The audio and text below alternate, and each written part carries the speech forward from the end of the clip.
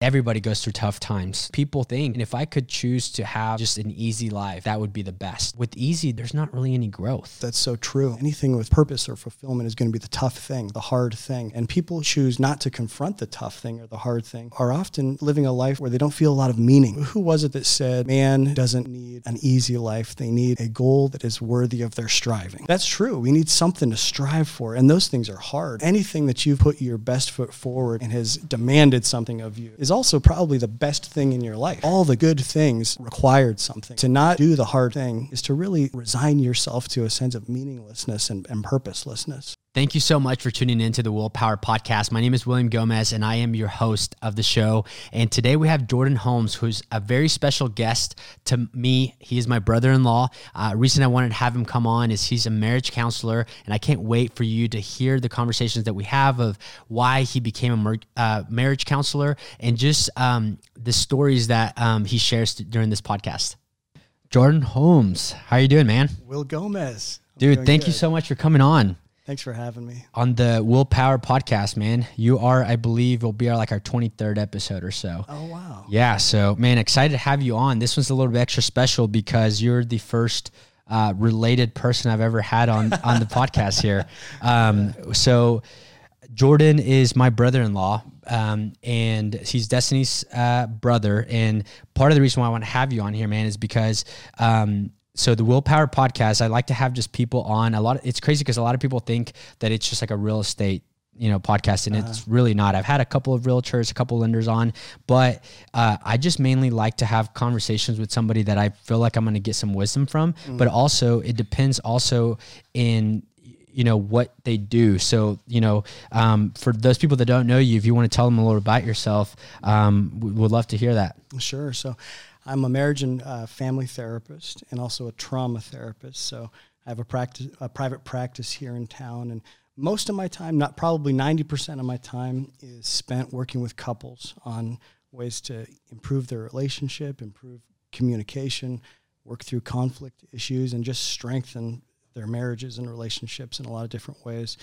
And then a lot of individual counseling too, working through trauma issues, depression, anxiety, whatever it might be.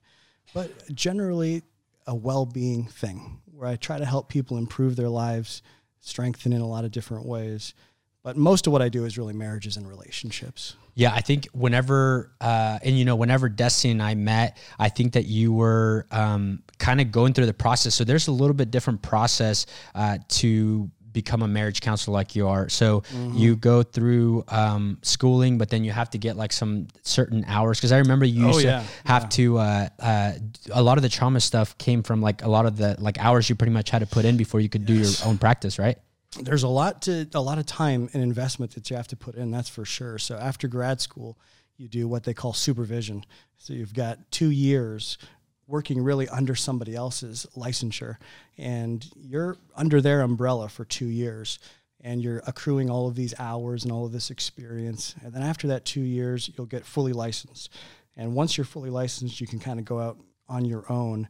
But even after that, you've got 20 hours a year that you do in continuing education, just trying to update your skills, stay on top of things, stay up to date with the latest research and all of those kinds of things. So when you first started doing it and you were doing those 2 years, I'm guessing the person that you were working underneath, were they mainly doing the trauma type of counseling? That person was fantastic. And she was actually a lot of trauma counseling, but a lot of marriage and relationship counseling too. Yeah. So what made you get into I'm sure there's more than two options of trauma and marriage counseling and stuff. So what made you go into the marriage counseling? Oh man, I've always had an interest in marriages and relationships. It's like the fundamental building block of society, if you think about it. We're relational creatures, and the strength of the marriage is the strength of the family, and the development that happens in the children is really, happening in that nest of how strong the couple's relationship and marriage is. And so where you have strong, healthy relationships and marriages, you're going to have kids that grow up in a healthy, well-adjusted sense. And so, I think that marriages and relationships are so important on a person-to-person level, but also for the family and the development of children. And then, I mean, that amplifies to all society too. Yeah, and it's crazy because a lot of, depending on what you do as a profession, sometimes you can get really personal with people. And a lot of the times, I'm put in that spot where, I'm able to see everybody's finances. I'm able to see not only their credit score, but just uncover a lot that it takes a lot of trust for people to trust me as their advisor in order to help them, buy a home. And what's crazy is, so I'm a mortgage advisor, you're a marriage counselor. If you look up the top most stressful things to go through in life, it goes losing a loved one. It goes going through a divorce and moving. Oh, yeah.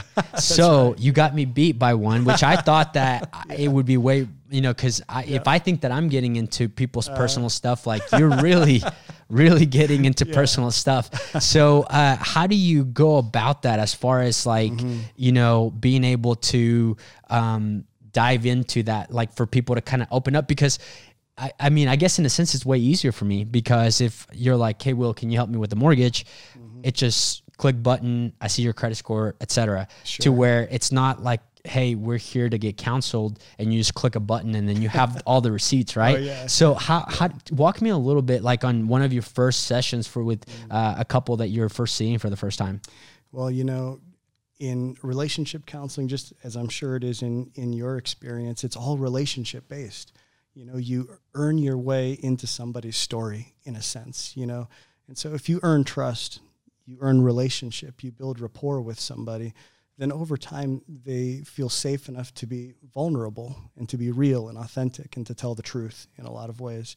And so, I'm sure that you have experienced that. You have to build relationships with your clients all around the community.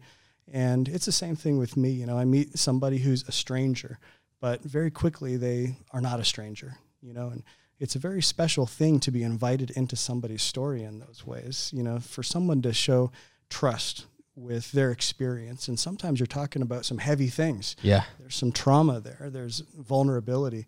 But, you try to prove yourself a trustworthy person. And when you've earned that, then people feel safe, I think. How long does it normally take, like sessions? I'm assuming it's not the first or second. Oh, it depends what for. It's depending on what the presenting problem is that somebody might come in for. There could be, I've seen some people for a few sessions and some people have been clients for several years, but it totally depends on what the issue is. And what are like some of like the top, besides, I thought about Googling it before, but I was like, let me just get it from the main source, especially the people that you are seeing, which it sounds like it's a lot. I mean, you were telling me before we got on that you see as many as like 8 people in one day. Yeah. That sounds like a lot, man. Yeah. But so your top 3 things of why a lot of people are going to go see you. What are those? Yeah. So number 1 is relationship issues, which is usually communication issues. 90% of relationship issues that people show up with can be boiled down to communication stuff. The ability to be able to share your thoughts, your feelings, your needs, and to be articulate about that, to be able to define that, and to be able to put your best foot forward in being heard the way you mean to be heard, right?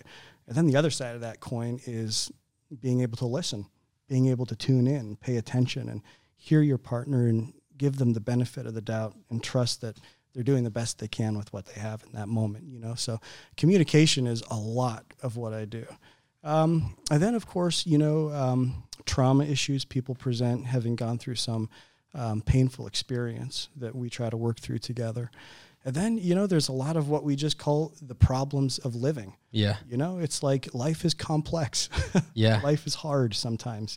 And it's good to have a supporting, helpful ear, somebody in your corner to be able to work through some of the complexities of life. Are you meaning just like everyday living, or do you mean like whenever like a couple first goes and moves in together and then it's like a completely different type of relationship at that point? Which one do you mean by that? Oh, both. I mean, adjusting to relationships and marriage is not an easy task. And communication is not an easy task. It's incredibly complex. You're trying to sort through a lot of different weeds, your own thoughts, your own feelings, your own biases, your own worldview. You've got all kinds of things that you are trying to sort through, and you start making negative attributions sometimes, and it's complex. But then there's also just going through life, whether you're in a relationship or not. I mean, anybody who's been alive for very long knows that you encounter a lot of tough things, painful things. And, counseling is a relationship that allows you to confront some of those things in a safe place. Yeah, it's so good that you're bringing that up, though, because everybody goes through tough times, no matter whether it's in your marriage or whether it's in life and work and whatever. Mm-hmm. But it's really those tough times that really make life. Wouldn't you agree? Oh, yeah. Because sometimes people think that, man, if I could choose to have just an easy life, like that would be the best. Oh, yeah. But with easy, there's not really any growth. Yeah. And a lot of the times, what is the best way that you communicate to your clients, whether it's a couple or a single person or whatever, that like, hey, this tough time right now, it is really like it's the best thing for you right now. Oh, that's so wise. That's so true. Anything that means anything in life, anything with purpose or fulfillment is going to be the tough thing, the hard thing. And people who choose not to confront the tough thing or the hard thing, are often living a life where they don't feel a lot of meaning or purpose or fulfillment, And so, who was it that said, man doesn't need an easy life. They need a goal that is worthy of their striving, right? That's so good. Something I haven't heard to that. live for. I forget who said that. It was somebody, but that's true. We need something to strive for, and those things are hard. And anything that you've put your best foot forward in and has demanded something of you is also probably the best thing in your life. It's like all the good things required something of you. And to not do the hard thing is to really resign yourself to a sense of meaninglessness and purposelessness. Yeah, man, that's so good. So let me ask you this. So for me, it wasn't necessarily that I grew up thinking that, like, man, I was like a 6-year-old kid and I said, I can't wait to be a mortgage loan officer, right? Sure. Yeah. So, but I will tell you this, is I do remember that whenever I was a kid, I remember getting the feeling that brought satisfaction to me, that of like being able to like sell something and sell somebody. And in high school, I played, football, ran track, cross country, and wrestled. But one of my favorite things that, honestly, it was a different feeling than like winning a match, than winning a football game. It was like whenever we would have like these fundraisers and we would have to like sell these things, and I was always like the best at selling all these things because I just like loved it. So I always knew that that I had like a passion for that. And then that translated to, the various jobs that I've had that had to do with selling. And now, what I do now, how I really view it is finding solutions and putting people in path to home ownership. So when did you know like that you wanted to do what you wanted to do, especially with your thing, that it's a lot harder than like, somebody that says I want to become a marriage counselor or a loan officer, like there's an easier path in which one you go. So what made you, like, since when did you know that you wanted to do that? Oh, to be honest, it wasn't until really when I was finishing up undergrad, college. And I was kind of at the end of my undergraduate experience thinking, where do I want to go with this? And what do I want to do next in my life? And I took a year off school and did some thinking, did some traveling and things like that. And I thought to myself, what's the number one thing in my life that brings me a sense of meaning, purpose, fulfillment? What could I do for the rest of my life that I would do for free, even if I didn't get paid for it in some way? And for me, it was helping people. For me, it was sitting down with people, talking with them. And I would do that whether I got paid or not in a lot of ways. I'd sit down with people and try to work through difficult things with them and be there for them and try to offer some insight and some wisdom and share some of the things that I've been through that have made a difference and things like that. And, I remember thinking, to do that as a career, that sounds nice. Yeah. That sounds like a good thing. And so that's when I decided to go back to school and finish the graduate school and all that kinds of thing. But that was it for me. Yeah, I just thought I enjoy helping people. I enjoy being present in people's lives in those ways. Man, that's so good, because a lot of the times, especially whenever people hear the conversations that I've had here with different types of people, and they'll always refer and say, man, that was such a good conversation.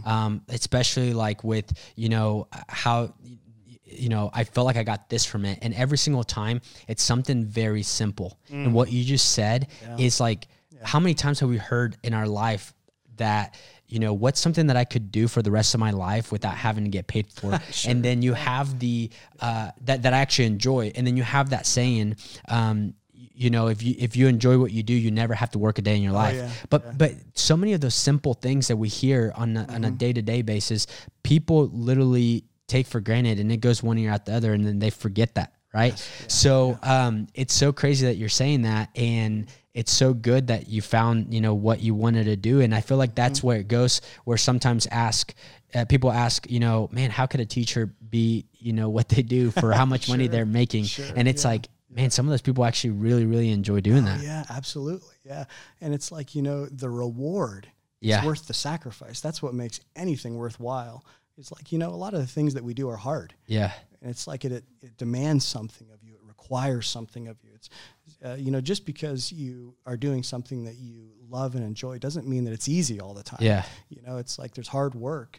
And the only thing that makes the hard work worth it is if you know the reward on the other side makes sense of the sacrifice. So it's like you're willing to sacrifice something. You're willing to lay something down because you know that on the other side of this, there's something I want that's even better than this. Yeah. And so for some people, that's financial motivations. For some people, that's like an intrinsic motivation of like, this is my purpose. This is the meaning of my life. This defines who I am as a man or somebody, Do you think that there's anything back from like your childhood that kind of connects that to when you were in college and you finally put those two together, like this is kind of what I'm supposed to do? Yeah, I think probably a lot of it goes back to my dad. Yeah. My dad's a pastor. And so my dad, I kind of watched him, be present in people's lives in a lot of ways. He was the kind of person who's like, get the call at 2 a.m. and he's up going to the hospital with people, and he's out there helping people. Him. Yeah.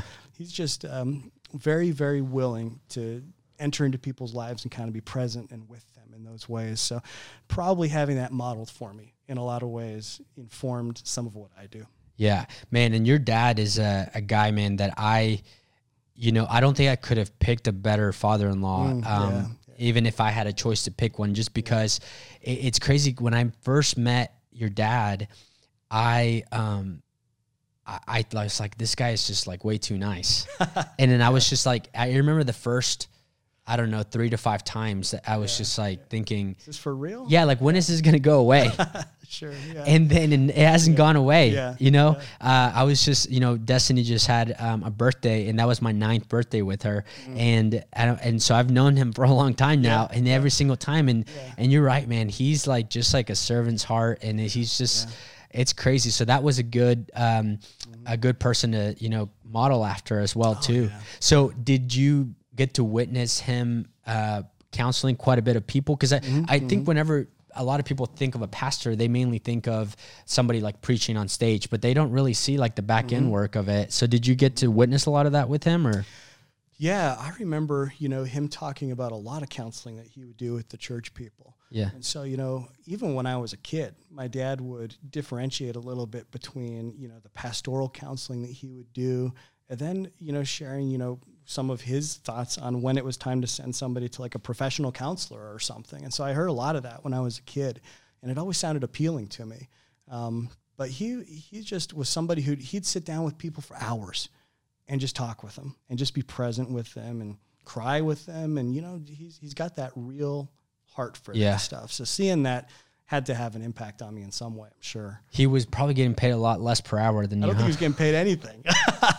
So I didn't even think about that. So do you get a lot of like referrals from like pastors, or like who are your biggest like referral clients? I get everywhere, man. So it's like other previous clients, insurance panels that I work with, just the name out in the community, I guess. After doing this for, 10 years, you just get your name out there. But is there like a specific occupation or person that, let's say, like for me, for example, like my biggest source of referrals is realtors, which is still mind blowing, because you would think like you want to go buy a house, you should go figure out how much you can afford. Sure. Rather than like, let's go see how pretty the house is, and then we'll go see how much we can afford. Right.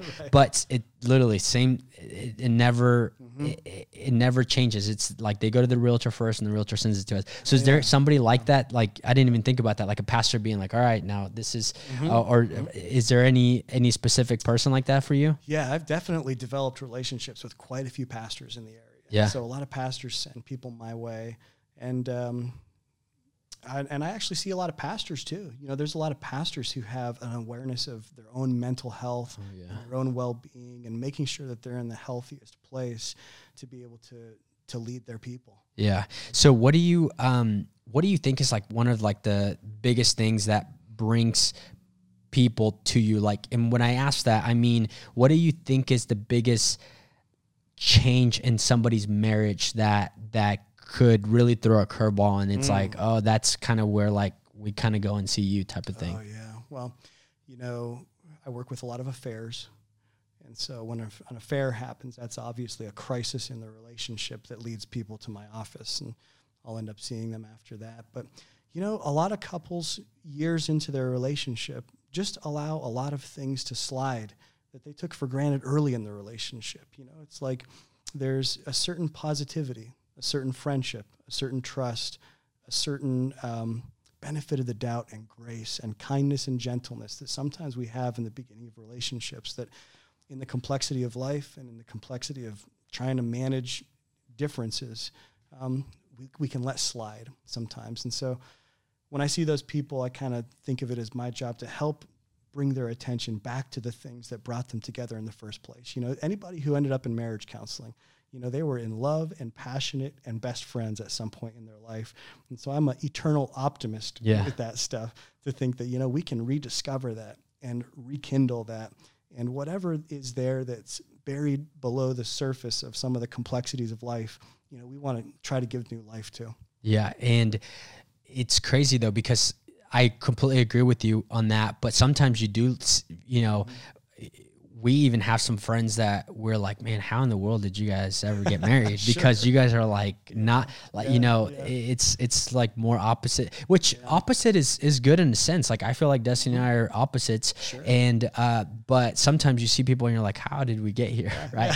But true. What are some of the other things? So like, as far as like, do you think, I'm assuming like our finances like a big thing? Yes. Finances are a big thing. And like having like a new kid, or, like life adjustments, all that kinds of stuff. Anything that you have to confront together, right? And, whenever you're trying to confront these things, you want to look at the foundation. Is there a foundation of trust? Is there a foundation of emotional maturity? Yeah. Right? Is there a foundation of friendship? And all of these things, marriage counseling is about going back to a lot of the basics. In some sense, it's the boring stuff of life, right? Yeah. Two people who live together and have a shared life have to sort through the complexities of trying to figure out the daily living stuff. Who's going to drop the kids off at school? Who's going to pick them up? Who's going to prepare lunches? Who's going to do the laundry? And where this stuff isn't clearly defined and worked through with healthy communication skills, we start to operate in a vacuum. And that's when we start to make negative attributions towards each other and start to think the worst of our partner. And you know what I tell couples is that no one person in relationships is trying to sabotage anything. Yeah. No one wakes up that morning and is like, I'm really going to throw a wrench in things today, right? Yeah. We're doing the best we can. And if we can rediscover trust and friendship and some kind of positive perspective, usually we're able to work through some of those things. So it goes back to communication. Yeah. And I think communication is a big key in everything, because, anytime that somebody has asked me, like, what do you think has cost you to have, a successful career in mortgages? And I say communication, because if you communicate well to your referral partners, if you communicate well with your coworkers, with your borrowers, with everybody, like, it's, even if it's bad news that you have to give out, it's going to be a lot easier. So one question that I'm really curious about is, I feel like I have a pretty stressful job. Like one of the things that I didn't do before I started in the mortgage business is I didn't grind my teeth. And now it's gotten so bad that I have to wear a day guard, not only a night guard. Yep. So, but I can't even imagine how stressful like your job can get. So, but not even just stressful, but just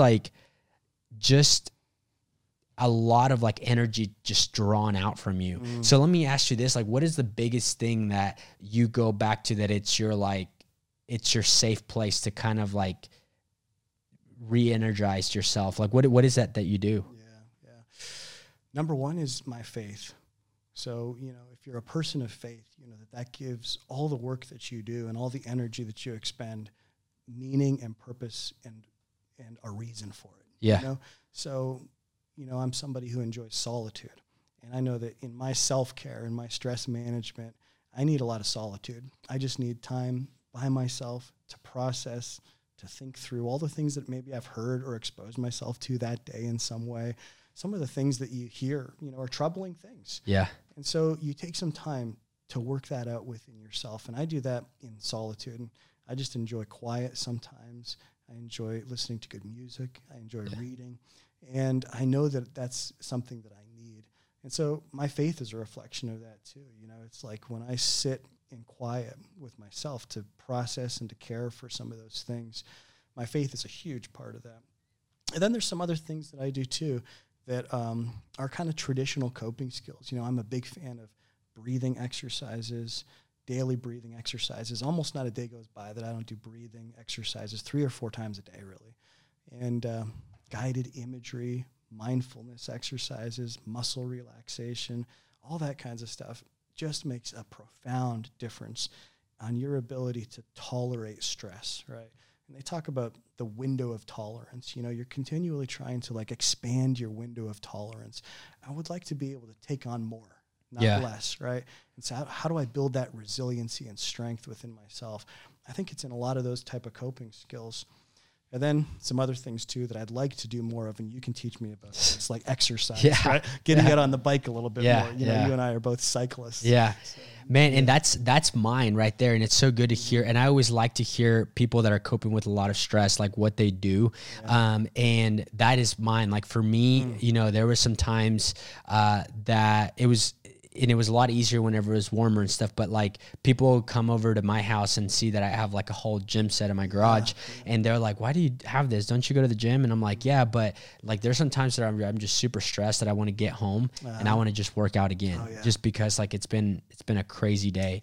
And it's so the breathing exercise and stuff, is that something too that you also will tell your clients to do as well too? Or is that something that you just kind of you do yourself? Oh, yeah. That's usually in like the first few sessions that I try to walk them through a little bit of a self-care plan for those kinds of things. So we'll practice breathing exercises, whether it's controlling your breathing, counting your breaths, and pairing that with some muscle relaxation techniques. We just walk through our daily lives with such tension all through our bodies, and it's like we're not even aware of it sometimes. But if you're able to focus in on your breathing, relax all of your muscles, and just self-soothe in those ways, it recharges you for the next thing that you need to confront in your life, right? And then, some of the other things, the mindfulness activities, we'll confront all of this stuff in the first few sessions, because that's what you're really trying to help your clients with, is ways to soothe themselves, to calm themselves, to relax themselves, and to not walk through life with that, tense muscle gritted teeth thing, right? Yeah. And it's so good that you said that you're working through all of that in order to be able to let yourself know that that you can take on more. Because one of my favorite stories and analogies, and I'm a big analogy guy, is, I'm not sure if you've heard this, that, there's this professor he's teaching a class, and he pulls out a jar that's full of rocks. Yes. Full of rocks. And he asks the class, he says, hey, is this jar full? And they're like, yes. And then he pulls out some pebbles and then fills it all up. And then they're like, you got us. And they're like, is it full now? And then they're like, yes, it's full. And then he pulls out sand and then fills it up even more. And then they're like, okay, that's it. It's definitely full. And then last he pulls out water. And it's so crazy. I think that if that doesn't show a more perfect picture of how some of us look like and walk around every single day, I don't know what does. And that's what causes that stress, because a lot of the times you might only, I've had people that, whether it's friends or coworkers, that tell me, man, I'm so stressed. I have so much. And I'm looking at their, if they were a jar, and I'm looking, because I know what they have going on. And I'm like, you're not even halfway filled with rocks. What do you mean? But you have to be able to like let yourself know and relax to be able to take on more in that jar and really do your full capacity. Oh yeah. And life requires that of you. I mean, you're not going to go through life without needing to be a person of strength and resilience and fortitude, and to be able to confront all of the things that are coming our way with a little bit of courage, right? And so how do you develop that within yourself? How do you become that person who's able to confront some of those things that we all have to confront, you know? And so that's what I work with on work with my clients on a lot, is being able to work through a lot of that stuff. So let me ask you this. So you have a beautiful baby girl, and then you just got a new son. Congratulations, by the way. So is it how are you going to be a different parent than like your regular parent that's not a counselor? Is that, I would think, you know, is that going to be much different for you? Oh, yeah. Well, that's a good question. You know, parenting is a lot of trial and error. Yeah. I don't think it matters how much education you have. You do the best you can, right? Yeah. And a lot of parenting is learning about yourself and learning about your own stress management so that you can be present in your kids' lives in a healthy way. Yeah. You know? And so, yeah, you know, Ruby, my first, is 4 years old. Which is crazy. It's just wild. It's like an amazing thing how fast that time has gone, literally the blink of an eye. And so, you know, learning to be a parent to her, you know, you do the best you can, but I've tried to do as much research as I can, tried to learn as much as I can. But, you know, there's a lot that is up here that you have to act out and live in the real world, right? Yeah. And so now with the second, it's a boy. And so I feel like I'm learning all over again, right? Because, you know, raising a boy might be a little bit of a different experience than raising a little girl. And it's crazy that correct me if I'm wrong, but you wanted another girl, didn't you? Sure, yeah. That's crazy, because I feel like most guys are the opposite. Yeah, well, you know what, man? Like, when you have that little girl, Ruby is just the sweetest, most adorable, most beautiful thing in the universe. And you really do see your kids as that way. And there's really not a parent that I've talked to that doesn't see their kid in that light in a lot of ways, you know? And so Ruby, why not have another one? Sure. Yeah. It's great. But man, you know, we were blessed with a little boy. And so that's going to be such a beautiful thing too. It's going to be an amazing experience. And it seems like from, that you're pretty lucky so far as like, he's like, just doesn't make a beep. It sounds like, man, I can't even get over it. He's like, he's just been sleeping and quiet, and he barely cries. He's 3 weeks old. That's 3 weeks old, right? That's now. What you suggest for married couples that are going through a bad time with the first kid. You're like, just swap him out for have a relaxed, little peaceful boy. Yeah. So when it comes to your own marriage, do you think that you having the job that you do makes it easier to navigate through your own marriage based on what you know? Or do you think it's more of like, because think of like a personal trainer. You're, like you said, you're one of your busiest days, you're seeing 8 people. So you go and are training, let's say 8 people, how to lose weight, how to reach their goals. And then you get home, the last thing you're going to want to do is train your wife, right? Or if you clean houses, you go and clean 8 houses. Last thing you want to do is come home and clean your own house. Sure. So how does that, how does that go hand in hand with your own personal marriage? Well, it's never a good idea to try to be your partner's therapist anyway. So I don't recommend that. Right? That's good. I don't recommend that. But it definitely informs some of the ways that I try to orient myself towards Rachel. The ways that I try to be attentive to her needs and try to love her and be present with her. And so, that's the way that I see it, is some of the things that I've learned in helpful communication styles. I try to implement that stuff. and I try to live it out. Yeah. I try to live what you preach. Yeah. So I've never thought about this because, like, you know, it's family, but do you ever have like friends that you guys have that, that are kind of like, they know what you do and then they're just kind of like wanting to get you either on their side or just true input? Like, do you guys have friends that do that to you? Yeah, sure. Yeah. You know, people are always looking for little nuggets of wisdom and things like that. How do you take that? Do you like take it like serious, or do you take it like, cause it's a little different that you know that person, right? Sure. Yeah. It's a little bit different. And, you know, I could never be a friend's therapist or something like that. But, you know, I enjoy helping people. And so anywhere I can drop a little nugget of wisdom or something like that, that's a good thing. That's awesome, man. Well, once again, thank you so much for coming on. And one of the last questions that I always love to ask is, what is the best advice that you've ever received? The best advice I've ever received. I have to think about that one. Growing up with Miles Holmes, I would think that you would get best advice just every single day. You know, he used to say, have the heart of a dove and the skin of a rhinoceros. I've never heard him say that, but that's good. That's what he'd say. You know, let certain things, let arrows that people shoot, bounce off your rhinoceros skin, but have a tender heart.